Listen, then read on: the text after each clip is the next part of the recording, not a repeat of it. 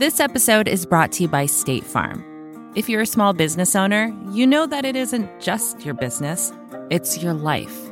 And whatever your business might be, you want someone who understands. That's why you might want to check out State Farm Small Business Insurance. Why? Because State Farm agents are small business owners too, living and working in your community. That means they know what it takes to help you personalize your policies for your small business needs. Like a good neighbor, State Farm is there. Talk to your local agent today. Wow, that guy means business. Just an amazing player. No, not him, the sports photographer behind him. What? He has a business bank account with QuickBooks Money where he earns 5% annual percentage yield, so he's scoring big on and off the field. You might even say he's the MVB. MVP? The most valuable business. Making your money work harder. That's how you business differently. Intuit QuickBooks. Banking services provided by Green Dot Bank. Member FDIC. Only funds and envelopes earn APY. APY can change at any time. There's a strong sense of what it means to have invested public authorities with power. Why do we invest them with power? Mainly so they can secure our rights. So when the power is turned around and not used to secure our rights, then the social contract itself, the original compact, has been breached.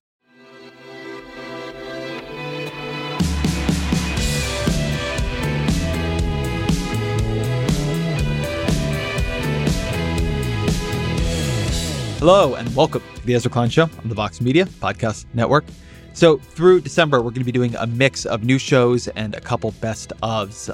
And the best ofs are going to be either shows that I really, really love and want to be able to put back out into the world and into the feed, or they're going to be shows that I think have a particular resonance to what is happening right now. So this is a best of show. Please enjoy. Danielle Allen is a James Bryant Conant University professor at Harvard University. She's a director of Harvard's Edmund J. Safra Center for Ethics. She's a political theorist and a classicist. She's written a bunch of remarkable books, including Talking to Strangers, Anxieties of Citizenship Since Brown versus Board of Education. But very particularly for this conversation, she's the author of Our Declaration, a reading of the Declaration of Independence in Defense of Equality, and then also Cuz, The Life and Times of Michael A. And the former of those, Our Declaration, is very much, as the title suggests, a close read of the Declaration of Independence in a way that sees something in it that she would argue often gets lost. This episode coming out when it does, right around July 4th, I think it is a meditation and a discussion worth having. And then her book, Cuz, The Life and Times of Michael A., is about her cousin, Michael Allen, who was shot and killed a number of years back. And he ended up, before that, going to prison for a carjacking for a long time. And it's a meditation, an investigation, an exploration of what happened to his life, how it intersected with her life. And it has, I think, a lot to say as we think about criminal justice, or as some people put it, the criminal legal system in this moment. It's also just a remarkable book. And I don't know that we very much do not do it full justice here. So if you like what you hear, you should pick it up yourself. Also, as head of the Harvard Safra Center, she's been leading a huge working group on coronavirus, which has done, I think, some of the best work at trying to imagine the fullness of response that we need and work out its long and deep and process-oriented implications. So she has a lot to say on what's going on right now and a lot of knowledge to share. And so I will move, without further ado, into our conversation. As always, my email is ezrakleinshow@vox.com. Here is Danielle Allen. Danielle Allen, welcome back to the podcast. Thanks so much, Ezra. Thanks for having me. It's good to be back. How are you? How are you doing? I'm tired. I'll tell you the truth. It's been intense these last few months between COVID and the demonstrations and social actions around policing. And you've been doing an extraordinary amount. I mean, I would not have expected before this that the Safra Center for Ethics would become possibly the home of like the largest and most aggressive of the COVID working groups. But it's been a very, you guys have managed, I think, to cover more ground on this than almost anybody else. We caught ourselves by surprise, to tell you the truth. I mean, it started just because I reached out to Zeke Emanuel to ask the question of how could we be helpful as an ethics center. He had been one of our early fellows. We did a lot of work in bioethics early in the life of the center. We've been around for more than 30 years. And he suggested that folks needed help thinking about how to put the health and the economic picture together. And that was sort of it. It was down a rabbit hole from there. Yeah, quick conversations with Zeke can end up with a lot of work for everybody involved. I've had that experience a couple of times myself. Exactly. Let me start a little bit older because we're talking. This is going to come out right before July 4th, and you wrote wonderful book on the Declaration of Independence, sort of rereading it in a way a little bit different than people normally do. So let's begin there. What do we get wrong about the Declaration of Independence? Well, the first thing we get wrong is the notion that we should focus on Thomas Jefferson as the author. He put on his tombstone, author, Declaration of Independence, and that was a real self-aggrandizing gesture. In fact, he was the scribe. The intellectual work of the Declaration was driven significantly by John Adams and Benjamin Franklin. That's an important thing to say out loud because Adams is somebody who never owned slaves, and Franklin was somebody who was an enslaver earlier in his life and who repudiated enslavement and, in fact, became a proactive, vocal advocate of abolition. So both Adams and Franklin were already in a different place around enslavement than Jefferson was. And that matters. The Declaration of Independence fed straight into abolitionist movements and efforts. It was the basis of a text that was submitted in Massachusetts in January 1777, moving forward abolition. And abolition had been achieved already in Massachusetts and Pennsylvania by the early 1780s. So when we focus on Jefferson, we get one part of America's story. We get the story of the slaveholding South. We don't get the part of the story which was about how abolitionism was developing already, even in the 18th century. That's part of our story and history, too, and we should see it and tell it. And so that's a corrective to something that I've probably bought into myself, which is that the central story of the Declaration of Independence is a story in many ways of hypocrisy, of at the same time, these beautiful ideals were being written, they were being betrayed. And you're not saying that story is untrue, but that it's partial, that feeding into it was conscious abolitionist intention, not just unconscious abolitionist intention. Yes, there was already conscious abolitionist intention by the 1770s. The person who is famous for having coined the no taxation without representation argument, James Otis, had also already in the 1760s written a powerful pamphlet against enslavement. So there was a strain of revolutionary thought that worked its way all the way through to seeing the need for the end of enslavement. Thomas Paine was another figure of whom that's true. So that's not to say that they were fully egalitarians.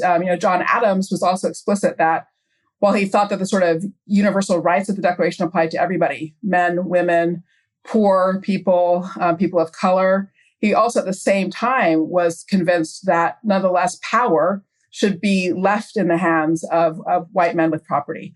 So there was this sort of, for him, a kind of this paradoxical view that he thought the institution should secure well-being and rights for everybody, but that the responsibility for securing those rights should lie with white men with property. So there was a sort of bifurcation between this notion that rights pertain to everybody and then the question of who would actually have access to political power and be able to control political institutions. What do you mean when you say the Declaration is best read as an ordinary memo, almost no different than an inter-office memo telling you that there's going to be remodeling or you have a new way of filing your TPS reports? Well, at the end of the day, human life and human organization depends on people being able to coordinate around a shared plan. And in order to coordinate around a shared plan, you have to make that plan memorable. People have to remember it. They have to know that's the page everybody's on.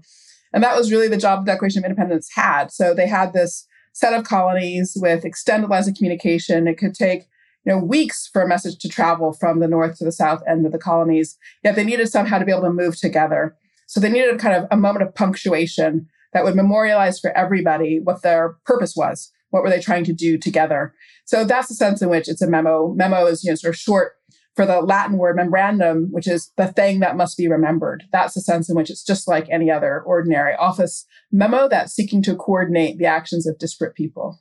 So what is, in your view, what does the memo say? What is the argument the Declaration actually makes? It's pretty straightforward. So it's a group of people who look around and say, we don't like this world. So it starts, when in the course of human events. It's a diagnosis of a problematic state of affairs.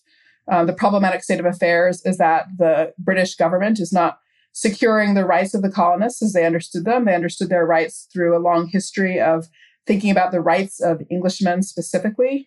They thought the crown was violating those rights, and they sought an alternative. They had the view that they had pursued petitions for change internally to the system for a long time, and that after 10 years of efforts, they'd reached the point where it was time to turn a corner, start something new. So it's a diagnosis. It's a prescription of a forward path based on independence. And it's a justification of that self-governing action, that choice of their own on the grounds that human beings are best off when they can govern themselves. And one of the arguments you make in the book is that the Declaration has often been read as an argument for freedom over equality, but that in your view, its fundamental point is that there is no freedom in the absence of equality. Can you talk about a bit about how one of those views came to predominate over the other and why you hold the one you do? Sure. Well, in the 18th century, when people thought about self-government, they often described it as a project of free and equal self-governing citizens. That phrase, free and equal, went always together. So in order to be free, you actually had to be able to play a role in your political institutions. You had to have equal standing as a decision maker. So freedom and equality were mutually reinforcing. That concept of self-government predates the 19th century and the Industrial Revolution and the remarkable transformations of the global economy achieved by industrialization and modern capitalism. So it's certainly the case that as the economy was transformed and you saw incredible immiseration of populations in industrial centers, that the question of equality came to have a different valence. There was a new question on the table, which was how does economic structure interact with freedom and with equality? And of course, there was the arguments coming out of the tradition flowing from Karl Marx and so forth that you couldn't actually emancipate the proletariat unless you interfered with those structures of capitalistic market production. So, Marx explicitly argued that the rights of the bourgeoisie need to be infringed upon in order to emancipate the proletariat by achieving a more egalitarian economic structure. So with the 19th century, early 20th century, you began to have a sort of refashioning of the concept of equality, primarily around economic concerns and conceptions. And cast that way, there seemed to be a tension between a market economy, defined, therefore, as somehow rooted in a concept of freedom, and inequality based on equal distribution of economic resources. So the Cold War brought that to a sort of really high pitch, with the Soviet Union sort of characterized as the political structure in favor of equality, the United States characterized as the political structure in favor of freedom. But what that debate between those two political systems did was obscure the fact that at their core, freedom and equality have to be linked to each other. You can't actually have freedom for all unless people have equal standing in relationship to each other. That's a political point in the first question. And then you fold in economic issues by asking the question of, okay, well, if we need to achieve equal political standing, then what kind of economic structure do we need to deliver that? Indeed, I think it is possible to have market structures that are compatible with egalitarian distributive outcomes. So I think you need an egalitarian economy. You don't need, a strictly speaking, equal distribution of material goods in order to support the kind of political equality that gives people equal standing and sort of shared co-ownership of political institutions. Let's hold on that idea of political equality versus economic equality, because you have a great discussion of this in the book, and I think it's a subtle and important point, which is when people hear equality, we're all created equal, or we all are equal. The mind naturally jumps to the places where we're not, right? I mean, you talk about some people are taller than others, some people are born into a different station than others, etc. And your argument is that equality here means something different. It's like a way of relating to one another, not a way of equalizing against each other. Can you talk about what that difference is? What does it mean to say we're all equal when we're all manifestly not equal? Sure. Well, we're all manifestly not the same. The same. I'm sorry. That's what I meant to say. No, that's fine. It's been a little bit of a long week. I understand. That's for sure. So we're all not the same, but we are equal in some fundamental respects. The most important way in which we're equal is that we are all creatures who proceed through our day trying to make tomorrow better than yesterday and seeking to shape a life course that delivers to us a sense of well-being. So we're all equal in being judges of our circumstances and seekers of a pathway to more flourishing tomorrow than we had yesterday. That in itself, the fact that we can judge our circumstances and diagnose them and see solutions to a better future, makes us political creatures and makes us people who want to control our surroundings. That's what we all share. And in order for that to be activated for all human beings, they need an opportunity to participate in political institutions that tap into that human capacity. So we each then, as we participate in our shared political institutions, will bring a variety of different kinds of resources to that process. We have different interests, we have different capacities, we have different experiences that build out different perspectives. So there's this huge diversity of what we can all bring to the process of judging together about the shape of our future. But it is that judging that we all have the capacity for and that we all have a right to participate in. One of the things you emphasized in the book is that the Declaration is trying to create a structure in which that fundamental equality can be expressed through political institutions. So what are the kinds of political institutions that lend themselves to honoring the ways in which we're equal? And what are the kinds of political institutions that emphasize or that create and sustain difference? So it's a great question. And the core concept is that you need political institutions that achieve the sharing of power. Sometimes when people ask themselves the question, what's democracy? They go straight to the idea that democracy is majority vote. Well, not exactly. If what you think about as a democracy is something that empowers all people, then actually what you need is mechanisms that distribute power, that provide checks and balances so that no particular group can accrue power and exercise it consistently over time in an arbitrary way over others. So in that regard, you do need a sort of a toolkit of mechanisms that balance out the distribution of power and make it possible for people to share in power. So in our system, we have a majority vote in some places, but we have other kinds of minority protecting mechanisms built into the structure of our constitutional form. So, the fact that we have some things that make the popular vote, make sort of proportional representation the centerpiece, is one mechanism that gives voice to majority power. We have other mechanisms that put the states on an equal footing to each other, that actually gives basis to, or to make space for minority voice insofar as less populous states get an equal opportunity there in that conversation. And you can kind of go through our structure and point to the places that give space to the sort of majority perspective and other places that give space to a minority perspective. And it's that balancing that permits power sharing. The layers of our federal system also give us a whole lot of opportunities for different people to come around the table in decision making. And ultimately, I think in a healthy democracy, we'd be looking at all of our organizations, including corporate governance, and really asking questions about how to achieve power sharing inside those organizational forms. That's a good bridge to the report that you just were a co-lead on, and this came out from the American Academy of Arts and Sciences. It's called Our Common Purpose, Reinventing Democracy for the 21st Century. I have read many of these reports for my sins. Yeah. This is a very expansive and ambitious one. They're usually quite mealy-mouthed on what they actually want to do. This is quite a vision for rebuilding how American government works. And so let me begin with its fundamental question, which is, why does American democracy need to be reinvented for the 21st century? What isn't working about it? Well, there are lots of alarm bells that one can point to. I always point to the fact that Congress's approval rating in 2013 was 9%. And at this point, it's just only back up to about 30%.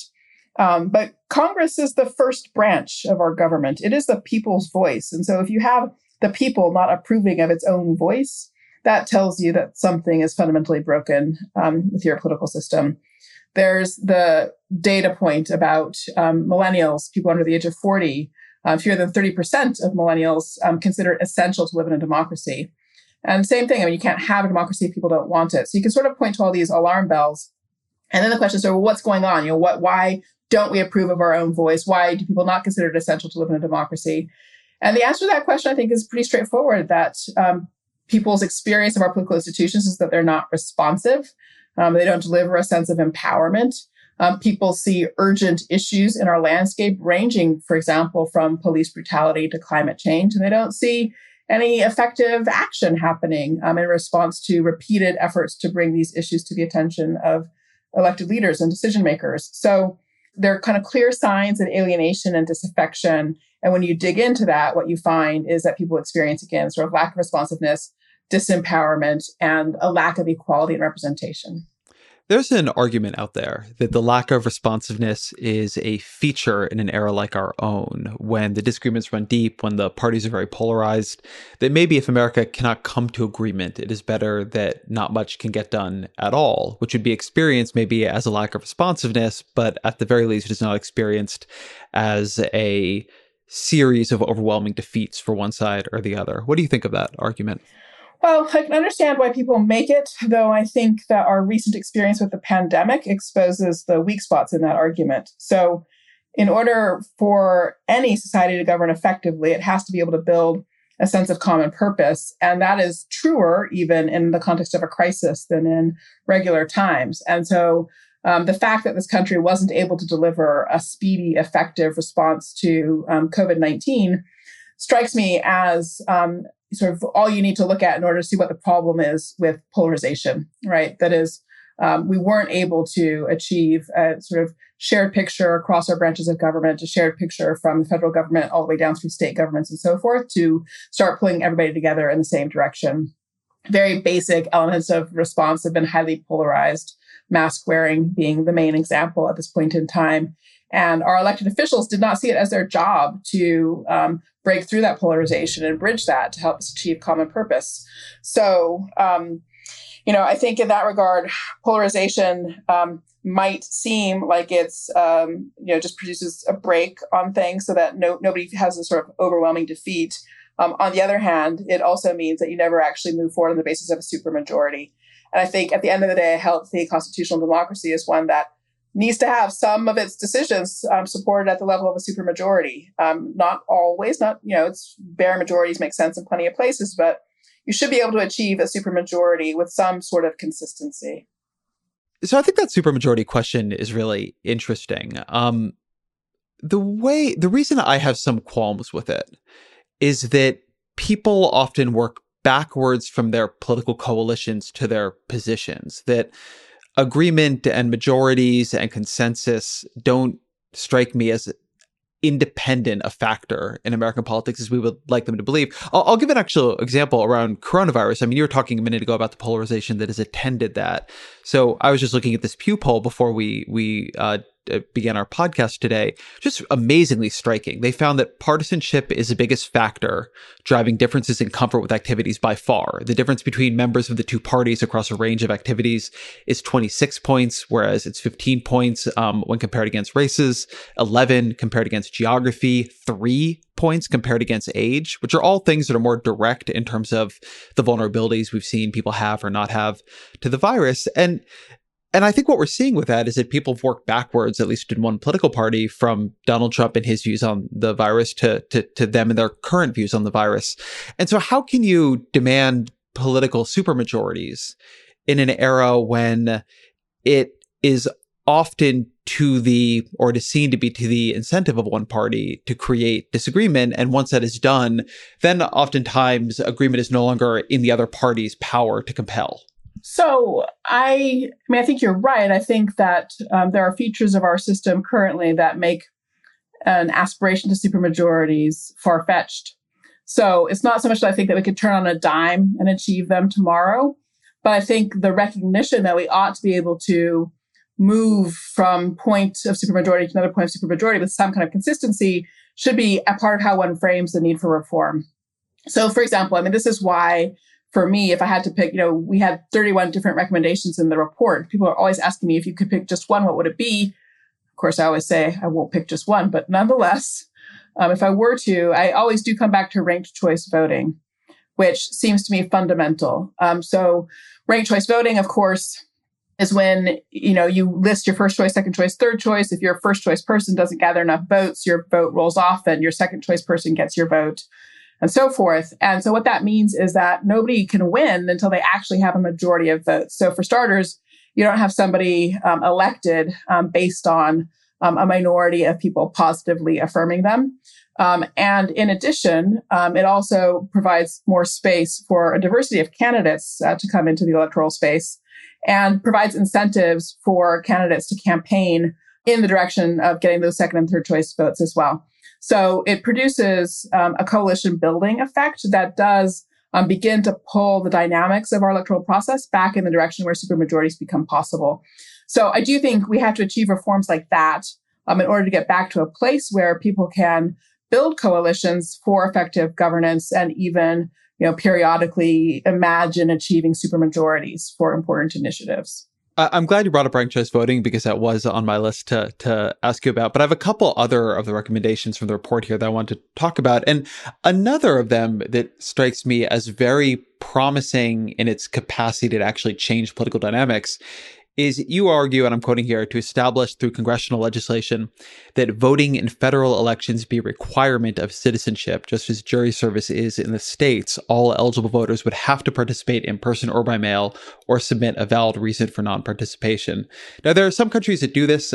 Israel, I believe Australia does. I think Brazil has some similar provisions. But there's been a lot of resistance to the idea in America that you should have the freedom to not participate.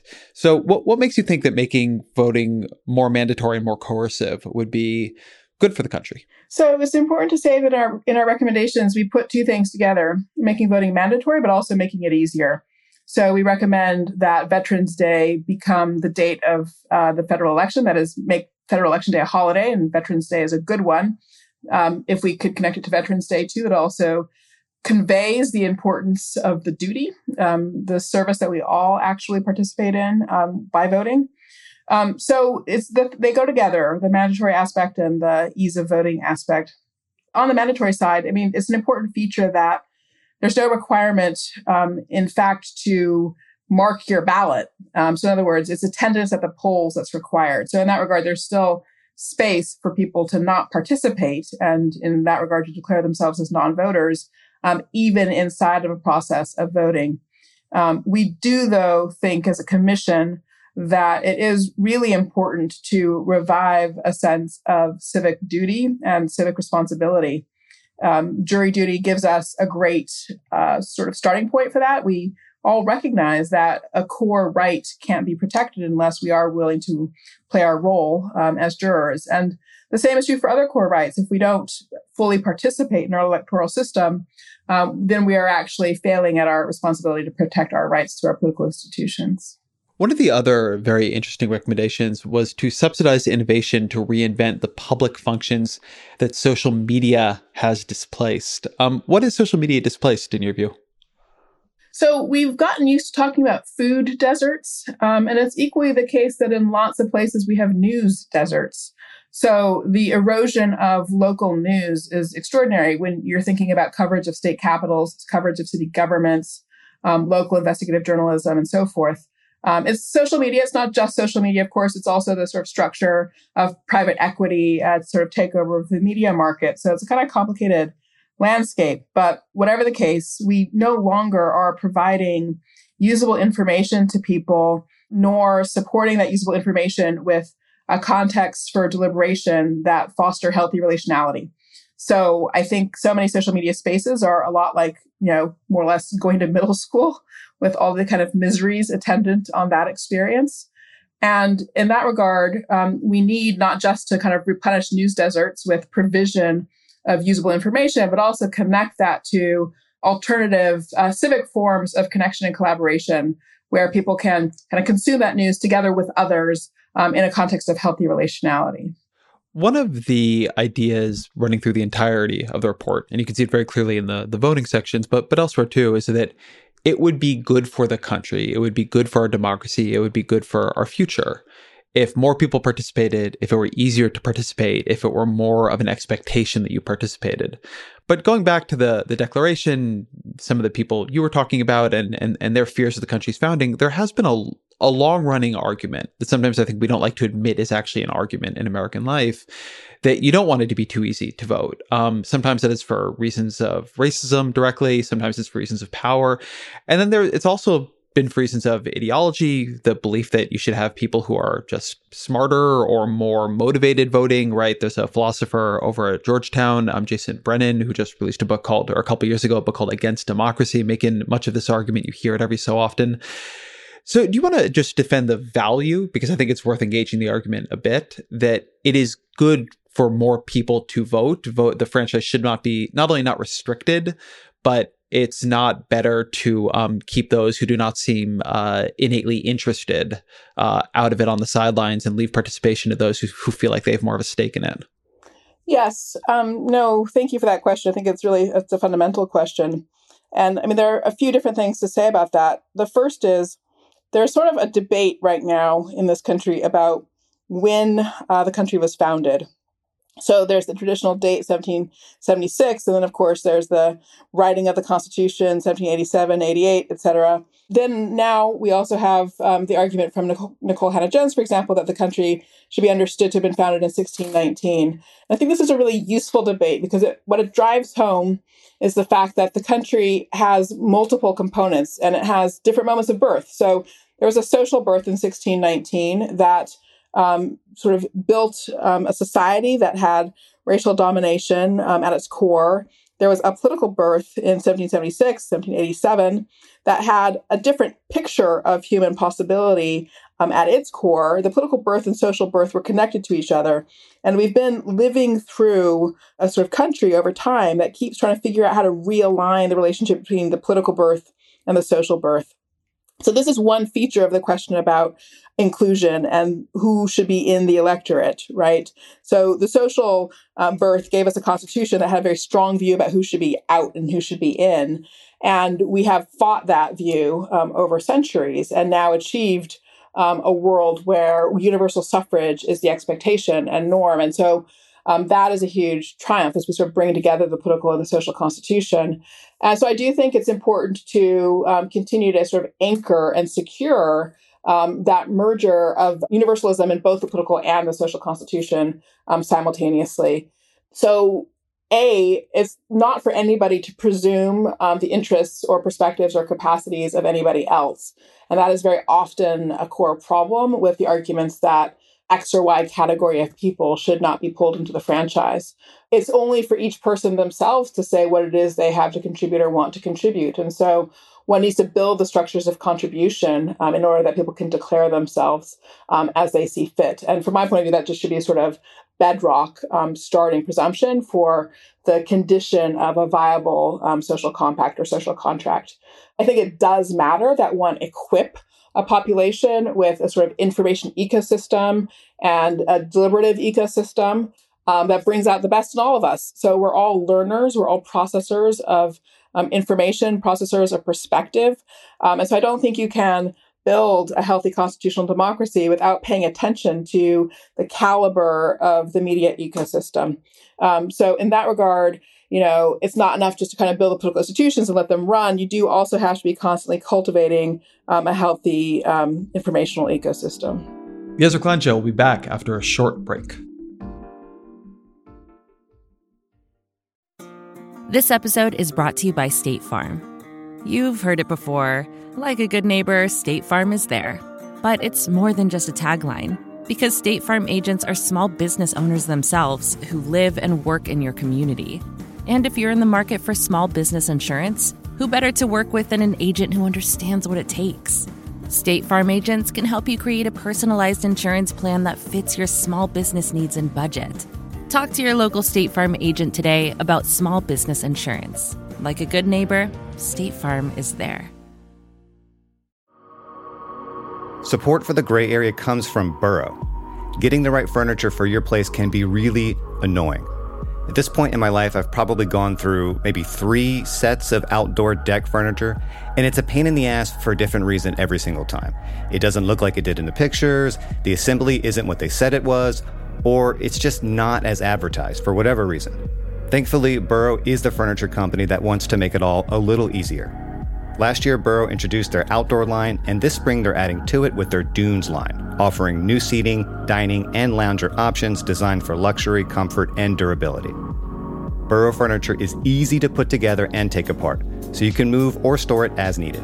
And it ships straight to your door for free. Gray Area listeners can get 15% off their first order at burrow.com/Vox.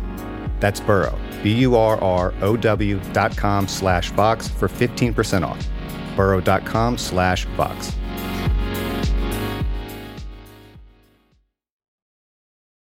One of the things that has unnerved me in recent years has been that in addition to this sort of long-running argument we're talking about here, there's been an added layer as the parties have particularly polarized around geography, and the Republican Party represents a more rural and spread out population. The Democratic Party is dominant in urban centers. Because geography and some of our systems that weight rural areas heavily is somewhat opposed to small d democracy. There's been, it seems to me, a real turn and increasingly an intellectualized and explicit turn against democracy on the right. The Electoral College has become very right-focused or right-encouraging.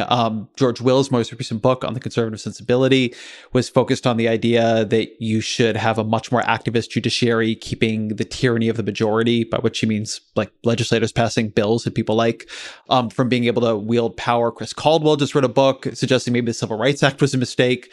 That it seems like we are in much more of an argument about democracy because there's much more of a feeling right now that if you make the country a true and more inclusive democracy, the what you get is not unpredictable or unexpected.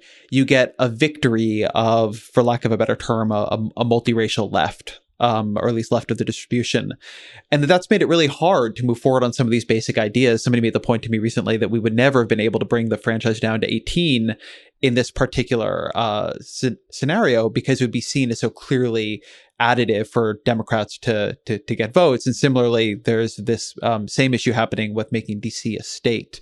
Given what seems likely to happen if more people can vote and did vote, how do you make democracy something that you can achieve, given that one political party sees it as inimical to its interests? So I do think that is a super important question. And it points to the original challenge of designing any constitutional democracy and then the kind of perpetual challenge of its ongoing alteration, which is that the enterprise will never be stable unless both those who are in the majority, in some sense, and those who are in the minority feel that it is fundamentally viable. That is, that they can live in it with some meaningful degree of safety and security over time. So the project is always about figuring out the mechanisms, again, that sort of achieve that power sharing I was describing, where you're trying to get just right, this sort of careful weighting between majoritarianism and minority protection. And of course, your demographics and socio-cultural institutional realities change over time. And so the sort of delicate balances and weightings that are achieved come undone, come apart. And so then you have the hard politics of trying to restore those kinds of balances when at the end of the day, all anybody wants to do is win. So that's when you face the problem of trying to help people see that there's something actually more important than victory for their specific policy position. And the thing that's more important than victory is the ongoing viability, sustainability of institutions for self-governance, for free and equal citizens to make decisions together. People have to actually believe, they have to feel in their gut that they'd rather be in a world that asks ordinary people to help make decisions than not be in such a world. But if they want to be in that kind of world where we all have access to power, have a real chance of participating, then they have to prioritize that constant sort of recalibrating of the mechanisms to make it worthwhile for majorities and minorities to sort of stay in business together. And that has to be the number one policy priority, with the sort of substantive domains that people are otherwise pursuing, in their minds for victory, have to come second. So I am kind of arguing for pretty radical reprioritization of people's commitments when I suggest that they need to put democracy first. And so at the moment, you're right. Like there's, a set of people who seem not to want to put democracy first. And so I think, one really has to try to shrink the size of that group and sort of pull as many people back as possible into the cause of democracy. To some extent, I do think that, again, mechanisms like ranked choice voting can help with that. To some extent, it's about arguments. And then there's surprises, like with the kind of current demonstrations and so forth around policing. In Colorado, as I understand that the state legislature voted on a slew of reforms with only one dissenting vote. 6 months ago, that would have been considered impossible, right? So that was a moment where a supermajority emerged again that nobody had thought was there. And that was through, what I kind of describe as a combination of fair fighting and prophetic work on the part of direct action social demonstration. So there are lots of different elements for what it takes to do to try to kind of pull people back to the cause of democracy and to make that a cause that they can kind of gather around in a supermajoritarian fashion. But the fact that it's hard doesn't mean we shouldn't be trying to do it. What if the path to passing a democracy agenda and making America much more democracy is itself polarizing and controversial. And I'll draw it more specifically than that. Like, let's say that Joe Biden comes in and he wins the presidency and Democrats win the Senate and they win the House. And as some people are arguing for, they decide to prioritize a democracy agenda. That was HR 1 for the House and, after they won in 2018 for Democrats in the House. And they expand that and decide, you know what, this is what we're going to do. Before we do anything else, we're going to make America more like the democracy we know it should be. But what that will require is getting rid of the filibuster and passing this bill in a somewhat unprecedented way over the objections of Republicans, such that there's a feeling that like the ground is being changed under them, even if the way it is being changed is towards a more inclusive, small d democratic country. Would the cost of further polarizing the issue, because it is already quite polarized, would the cost of potentially attaching democracy in the public's eye to Democrats be worth what you're getting by potentially passing the agenda? So I would ask something more of the Democrats, to be honest. So if you look at our report and compare it to HR 1, there's a lot of stuff that's in our report that is in HR 1, but there's a whole heck of a lot of stuff in HR 1 that is not in our report. And sort of therein lies the difference. So we worked really hard in our report to find recommendations that were in combination bold and transformative, also feasible, and that passed muster with a kind of cross-ideological group of commissioners, and for which we could already point to there being bipartisan interest in the relevant reform. So in other words, I think we identified the smaller space, smaller than the HR 1 space, for democracy reform, that it would be possible for people to stand on in a bipartisan way. So, I mean, to make it the point very, very pointed and direct, so, DC statehood did not make it into our recommendations, right? So for exactly the reason that you pointed to. I might personally think that, say, statehood for Puerto Rico or statehood for DC is the right thing to do. But as a commission, there are things we left on the table because we did not think that they met that test of, in the near term, being able to secure cross-ideological support. So when I say I would ask more of Democrats, it would be that they actually reduce, for the moment, their aspirations in order to move the whole country forward together in the right direction. But I would say, because I've covered this issue a lot with Republicans, your report, I think, is bolder than HR 1. And I say that as a complimentary thing. There are things that HR 1 has that it doesn't, but things that your report has that HR 1 doesn't. For instance, the effort to ensure almost universal voting participation. You have a much more aggressive space on clean funding in campaigns. You want to directly amend the Constitution in a more profound way than Democrats have been really talking about. You want to go through and get rid of politician-led gerrymandering. I mean, there's a lot going on here. And I can tell you I say it with 100% certainty, House Republicans are not going to support this. Mitch McConnell, I've watched Mitch McConnell lead filibusters against campaign finance reform laws that are a fraction of this. And beyond that, even to pass this, you'd have to get rid of the filibuster itself because it's going to get filibustered. So I take your point, and I'm sure there's room for negotiation, but I don't think there's actually a way of getting around the central political economy here, which is, to pass something like this, it will have to be done over Republican objections. And that's a tricky thing when what you want to create is a more supermajority driven, consensus-friendly political system to birth it in a moment of kind of hard power politics. That is something I support because I think these things are good, even if you can't get to that system exactly, but you just have a more small d democratic system. But I'm curious how you think about that if you can't sort of get around it, because I don't think I'm at least going to ask for the purpose of this conversation to postulate that maybe one cannot. Well, I think what I would say is I don't think you can get around it, but I think you can go under it. So, in other words, if you look through our recommendations, and we've actually sort of sketched out sort of implementation milestones as well for each one of them, there are a whole slew of things that we think ought to be pursued at the level of the states. So I do think that it's entirely possible for states and for decision-making driven also by ordinary voters driving proposition efforts and things like that to rebuild our institutional structure. So yes, there is a general, the biggest obstacle to our report is just incumbents, period. So there's, no sense in which what we're proposing is good for incumbency. In that regard, yes, it's a bolder vision.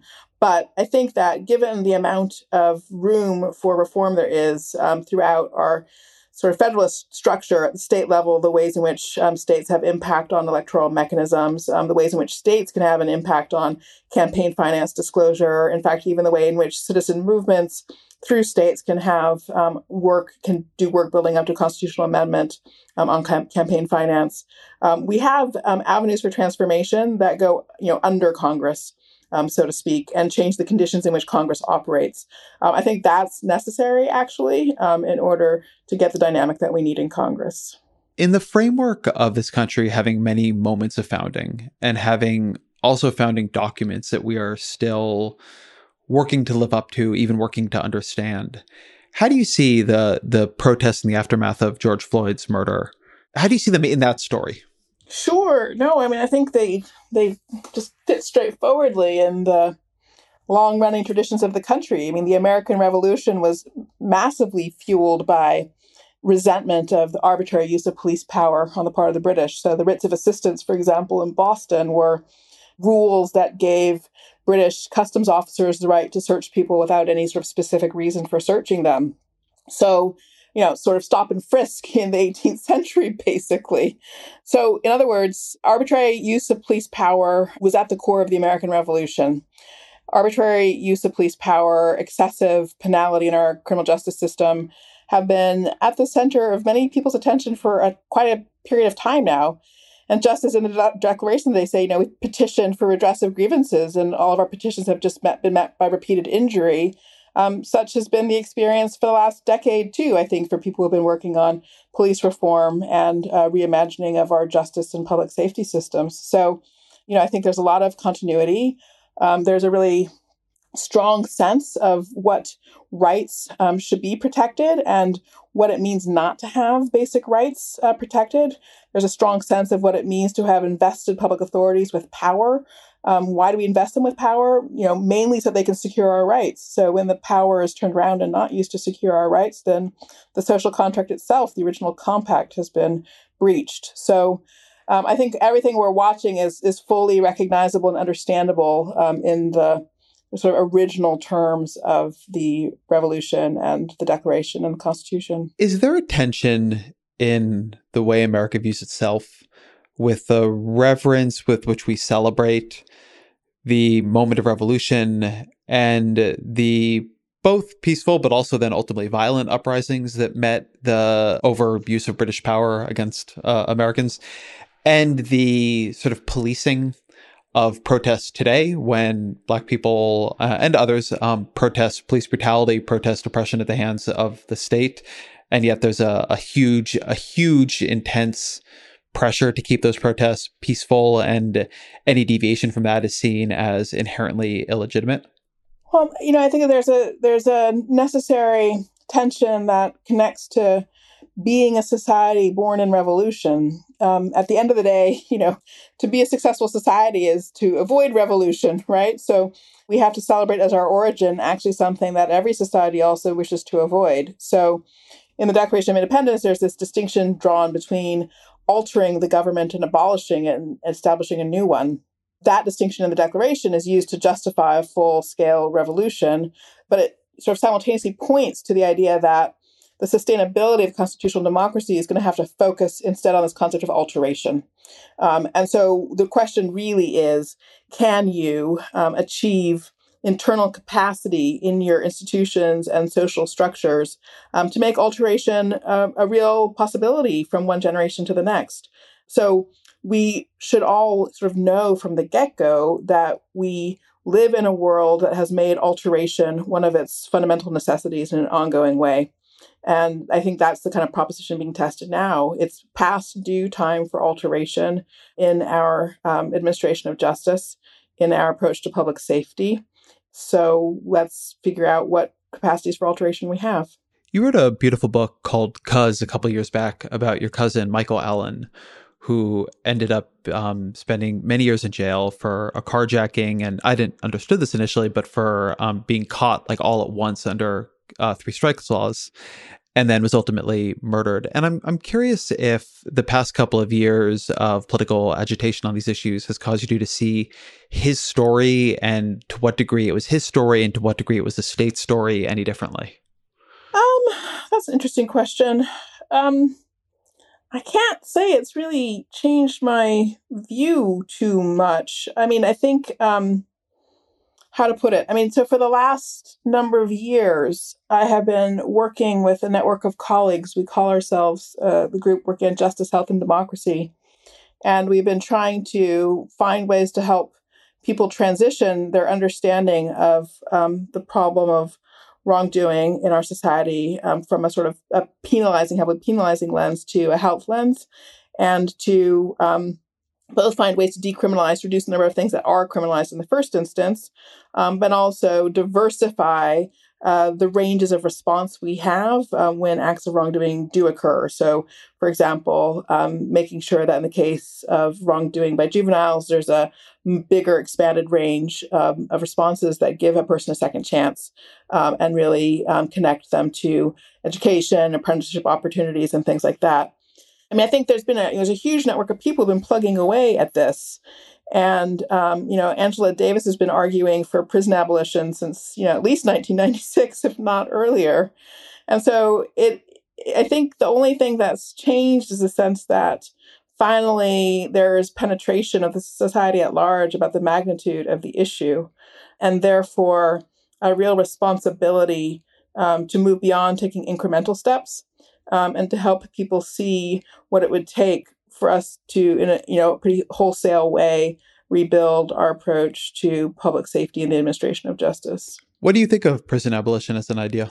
So I do think that basically we should transition our society from being one where incarceration is our main penalty to being one where it's minimally used. So for me, the model is Germany and the Netherlands. In this country, we use incarceration for 70% of our sanctions. In Germany and the Netherlands, that percentage is around 8% of their sanctions. So there's an alternative world possible.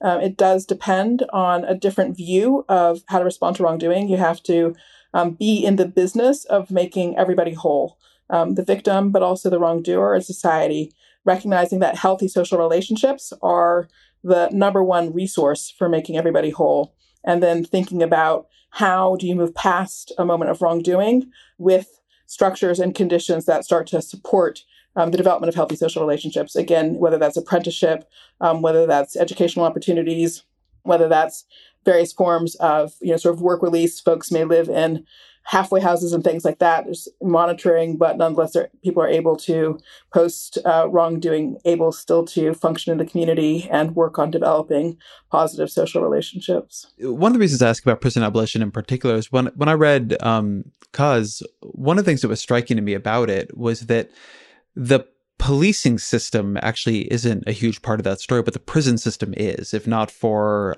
your cousin going to prison for so long, the relationships he ends up in there, and how those end up shaping his life when he comes out, maybe the story ends very differently. And so I guess that's a question maybe for you rather than for me to say, like, is that how you read his story? That sort of prison, that sending a child to prison for that long puts him on a path that is very hard to get off of afterwards. It's like the opposite of rehabilitation. Yes, that is the case. I don't have a very nuanced or long answer to give to that. Sending a 15-year-old to prison on a first arrest for 13 years is a crime against humanity. One of the things that was striking to me in the book is that it's talking about a time when I lived outside of Los Angeles. I lived in Orange County during some of that period, and how much you have this great section on the ways in which a lot of the crime policies, the crime bills that are passed during that era, they're not about rehabilitation. They're also not about punishment. They're not really about punishing people at all. They're about an aggregate crime statistic. They're about society making war on something it doesn't like, and the people caught up in that war are completely faceless. The proportionality of infraction to reprisal is totally out of whack. Can you talk a bit about that difference between, as a society, trying to punish a trend versus dealing with the individuals and what the different moral considerations are? Absolutely. I mean, so this is a point that goes back to the philosopher John Rawls in one of his early essays, Two Concept of Rules, where he makes the point that deterrence is not actually a good justification for punishment in itself. If you care about deterrence, then what you end up thinking you have to do is just sort of lock up forever the people that you think are wrongdoers. And so that results in huge violations of justice. As he puts it, the only way you can actually justify punishing any given individual is on the basis of a retributive frame where there's a proportionality that limits the penalty that you can impose on them. So you might have a system of kind of punishment in general with some idea of deterrence in mind, but you can't actually drive your selection of sanctions with a deterrent conception because it results in all these sort of individual justice violations. So that's sort of what happened. I mean, so there's sort of slew of crimes in Los Angeles in the early 90s related to the growth of the illegal drug economy and the increasing entanglement of gangs, some gangs, not all gangs, but in that illegal drug economy. So carjacking, for example, was one of those. And there was, totally understandable fear of this new crime and its spread, and a totally, understandable hatred of the crime and desire to shut it down.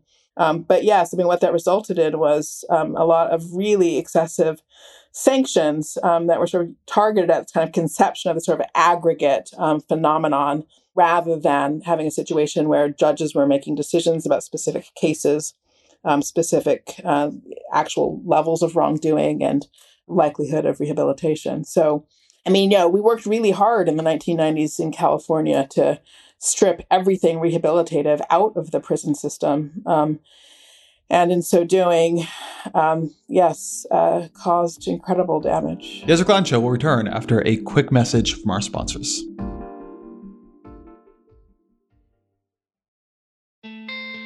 Support for the gray area comes from Greenlight. If you're a parent of teenagers, you might be starting conversations about money management and financial literacy. So often, the best way to learn is to do. But when it comes to money, there can be real consequences to learning the hard way. That's where Greenlight comes in. Greenlight is a debit card and money app made for families. Parents can send money to their kids and keep an eye on their spending and saving. And kids and teens can build money confidence and lifelong financial skills. My kid is way too young to talk money with, thank God, but I have a colleague here at Vox that uses Greenlight with his boys, and he loves it. If you want to help your kids learn about money, consider Greenlight. It's a convenient way for parents to raise financially smart kids and for families to navigate this stuff together. Sign up for Greenlight today and get your first month free at greenlight.com/gray area. That's greenlight.com/gray area to try Greenlight for free. Greenlight.com/gray area. Wow, that guy means business. Just an amazing player. No, not him, the sports photographer behind him. What? He has a business bank account with QuickBooks Money where he earns 5% annual percentage yield, so he's scoring big on and off the field. You might even say he's the MVB. MVP? The most valuable business. Making your money work harder. That's how you business differently. Intuit QuickBooks. Banking services provided by Green Dot Bank. Member FDIC. Only funds and envelopes earn APY. APY can change at any time.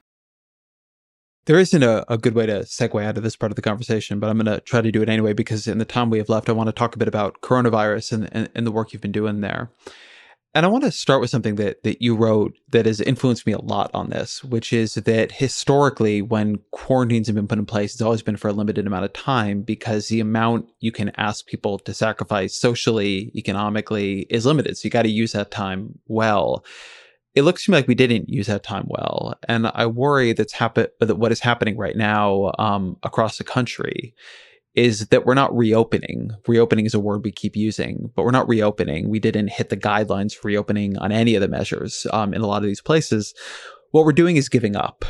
And that means something very different for what's going to happen if these caseloads keep accelerating. And so given the work you've been doing here, I'm curious how you see the situation right now. I do think it is within our reach still to fight the disease and to achieve near zero case incidence, and that we ought to do that. To the degree that people are just sort of tired and giving up, I think they just haven't actually fully faced the magnitude of what it would mean to give up. So this is one of those moments where I think, honestly, I don't think we have any choice but to fight the disease.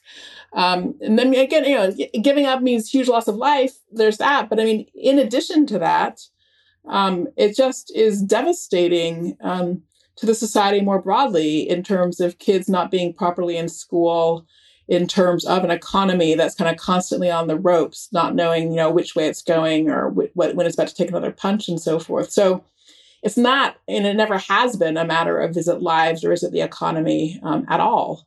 When a disease of this kind is running rampant, everything suffers. Life suffers, the economy suffers, kids' education suffers. So I think the reality of that fact, the reality of what a tough enemy this disease is going to penetrate. And it will become visible that we literally have no option but to fight it. So I think that's where we're headed. I mean, what scares me is it seems we do have options. We can get used to somewhere between 1 and 3,000 people dying a day, assuming that deaths go back up as you get the lag from the rising cases working its way through the system. You could send kids back to school and you could just have a lot more spread. I mean, what I fear is that in reality, what's about to happen is that the public sector, particularly in a lot of states that never wanted to deal with this in the first place, is more or less giving up, and we are transferring the questions here onto individuals. And so now it's like, well, if you're older, if you're vulnerable, you better stay inside for the next year. Whereas if you're younger, if you're healthier, if you think you're going to be okay, I guess go with God. And so we've taken something that we've taken a fight we can only fight collectively. And in no longer wanting to fight it collectively, we're sort of in like a position where we're asking people to make decisions that are very hard to make and carry out well individually. So it's true that we can only fight it collectively, but I don't actually think what you describe is the path we're on, because the fact of the matter is, this is just a scary disease. It's scary for young people too, and that's going to come across. It may be that the rates of death are not as great for young people as for older people, but the nature of the death is not pretty at all. I think young people are going to get scared too. So the fact is, it's going to ruin everything. I mean, it really will keep the economy in a perpetual drag. If we remain off limits for travel from other parts of the world because of the level of spread here, it will transform our opportunities. It will transform our conception of our place in the world. So I don't actually think we are going to get comfortable with what really unmitigated community spread looks like. I think quite the opposite, in fact. What do you think the central obstacle to a more effective response has been? Has it been polarization? Has it been money? Has it been organization? Has it simply been presidential leadership? Why are we not where Germany is? I do think we have to place this one pretty squarely on the dock of presidential leadership. Polarization hasn't helped, but polarization in this instance has really been driven by presidential leadership, because Senate Republicans have not wanted to be out of step with the president because of fear for how he would motivate the base against them. So it's been that interaction between the presidential leadership and polarization. Those, I think, have been, at the end of the day, the most important things. One thing that I always want to be careful about in the polarization example here is that I think if we were in the second term of Mitt Romney's presidency, we would not see this level of polarization around, say, masking, right? He would just be wearing a mask. He would be the Republican president. And I think it just wouldn't be that polarizing. And so it does seem to me to be something very specific to this particular leadership we have. I always want to be careful on this because polarization is a force, but it needs raw material to work with. And leaders can keep it from having quite as much raw material. They can kind of close ranks around particular issues. And what has been so striking and disappointing to me on this is that you might have thought this would be an issue where they'd close ranks, but if you can't even get the president to wear a mask while touring a factory making masks, you're going to have an issue. Yep. Can't say anything different from what you just said on that point. I think that's what we have to look at squarely. Given the range of work the sort of teams, the working group associated with SAFRA has done, what now stands out to you as the couple most effective policies that can be done at scale? We know a lot more about the disease, and we've seen a lot more in terms of response than was true 3 months ago. So, if you were asked, what are the first couple of things that we should focus on if we were going to renew our efforts here, what would they be? Well, We do need serious investment in state implementation of contact tracing and doing that at scale, connected to networks of, for example, community organizations, faith organizations, and so forth, to provide testing sites and contact tracing teams built out of communities, serving communities. I think another thing we've been missing is really major, consistent, and unified across the whole country public education campaigns. We have to recognize that public education and public messaging in this space is as much of a resource as a supply of PCR viral tests, for example. And, we do continue to need more capacity for testing, more work on supply chain side of things. So I've been advocating for the use of interstate compacts as a solution to the supply chain problems in the absence of a solution from the federal government. So basically, the way I think of it is that we've been trying to fight a really powerful disease with public health infrastructure that is akin to a network of country roads, when what we actually really need is a network of interstates. And the reason it's been so hard to do is because it's hard to turn on a dime and replace your country roads with a set of interstates. You sort of start off with the question is like, what?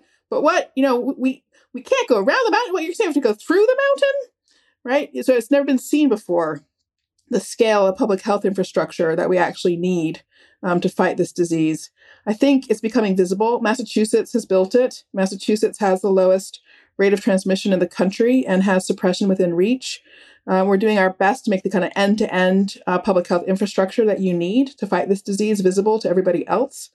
So I think it's doable, but people need to recognize it as an infrastructure project.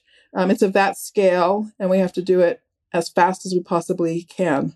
And I want to note on Massachusetts, to the polarization point, they have a Republican governor there who's been doing just an excellent job. So there isn't anything intrinsic about coronavirus that you can't do if you are a Republican who wants to do a good job on it.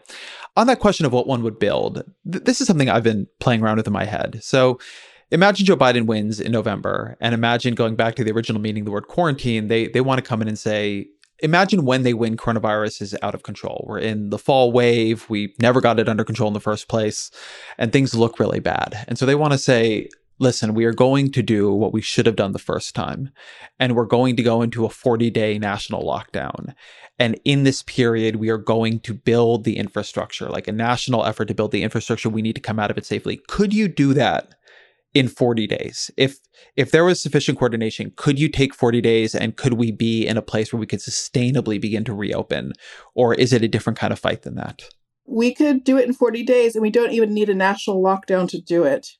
One of the most important things is, we in May released county by county incidence level maps, and we are re-upping that project in a collaboration with the Harvard Global Health Institute. It'll come out on Wednesday, this material. So we've worked with a huge network of public health and policy groups to achieve agreement on incidence cutoffs. So what's the green level of risk? What's yellow? What's orange? What's red? And you can map the whole country that way. And you'll see that there are plenty of jurisdictions that are at green level of risk, which means fewer than one new daily case of COVID on a 7-day rolling average. They should not have to experience a lockdown. And so it is a mistake to think that you need a sort of single policy across the whole country. For the federal government to lead does not require that it be a homogenized response everywhere. It needs to be differentiated according to those incidence levels. Areas that are in red, yes, they should go back to a lockdown. But everybody else, we can get that infrastructure built in 40 days and suppress the disease. And I think differentiating in that way is critical because you don't maintain legitimacy for the whole project if you are over imposing controls. So it is a kind of delicate balance. It's true, but it's really important that people embrace a principle of differentiation. In the beginning, when the disease hit, we couldn't see. We couldn't see where the disease was. We couldn't see its scale. We couldn't see how fast it was moving. So in that context, it makes sense to do a national lockdown for long enough for you to be able to see and differentiate. But given that we can now see and differentiate, there is no excuse for a national lockdown unless the entire country gets up to a red level of risk. So that puts us, that is to say, we're in a really different place with this. I mean, one of the things that is true is we now have testing that is up to global standards in terms of its frequency, and in many places is beginning to be pretty capable. And so I guess part of what you're saying there is that it really does give us an opportunity to attack this in a specific way that we didn't have before. That's right. Exactly. Yes. And, to the degree that people do need to sort of go back to stay-at-home orders, they are not starting from scratch when they do. They now have a blueprint, literally. We have a 65-page technical advisory handbook that lays out end-to-end TTSI infrastructure that has been built here in Massachusetts that can and should be built in every state. I think that is a good place to end. We will have a link in the show notes to the entire set of SAFR documents. So if you want to go check out the 65-page technical handbook, you very much can. Let me end with what we always end with, which is, what are 3 books you would recommend to the audience? Oh, thank you for that great question. So I would start by recommending a terrific book by 2 colleagues, Tommy Shelby and Brandon Terry here at Harvard, called To Shape a New World. And this is about Martin Luther King's political philosophy. It's a rich and robust political philosophy, and his work doesn't often get taken in that way, that its coherence and systematicity isn't often brought out. I would recommend a book by Albert Woodfox called Solitary, written by somebody who spent 40 years in solitary confinement for a crime he did not commit. Recently won his freedom. It is an extraordinary book. It gives you really powerful insight into the nature of our system of administration of justice.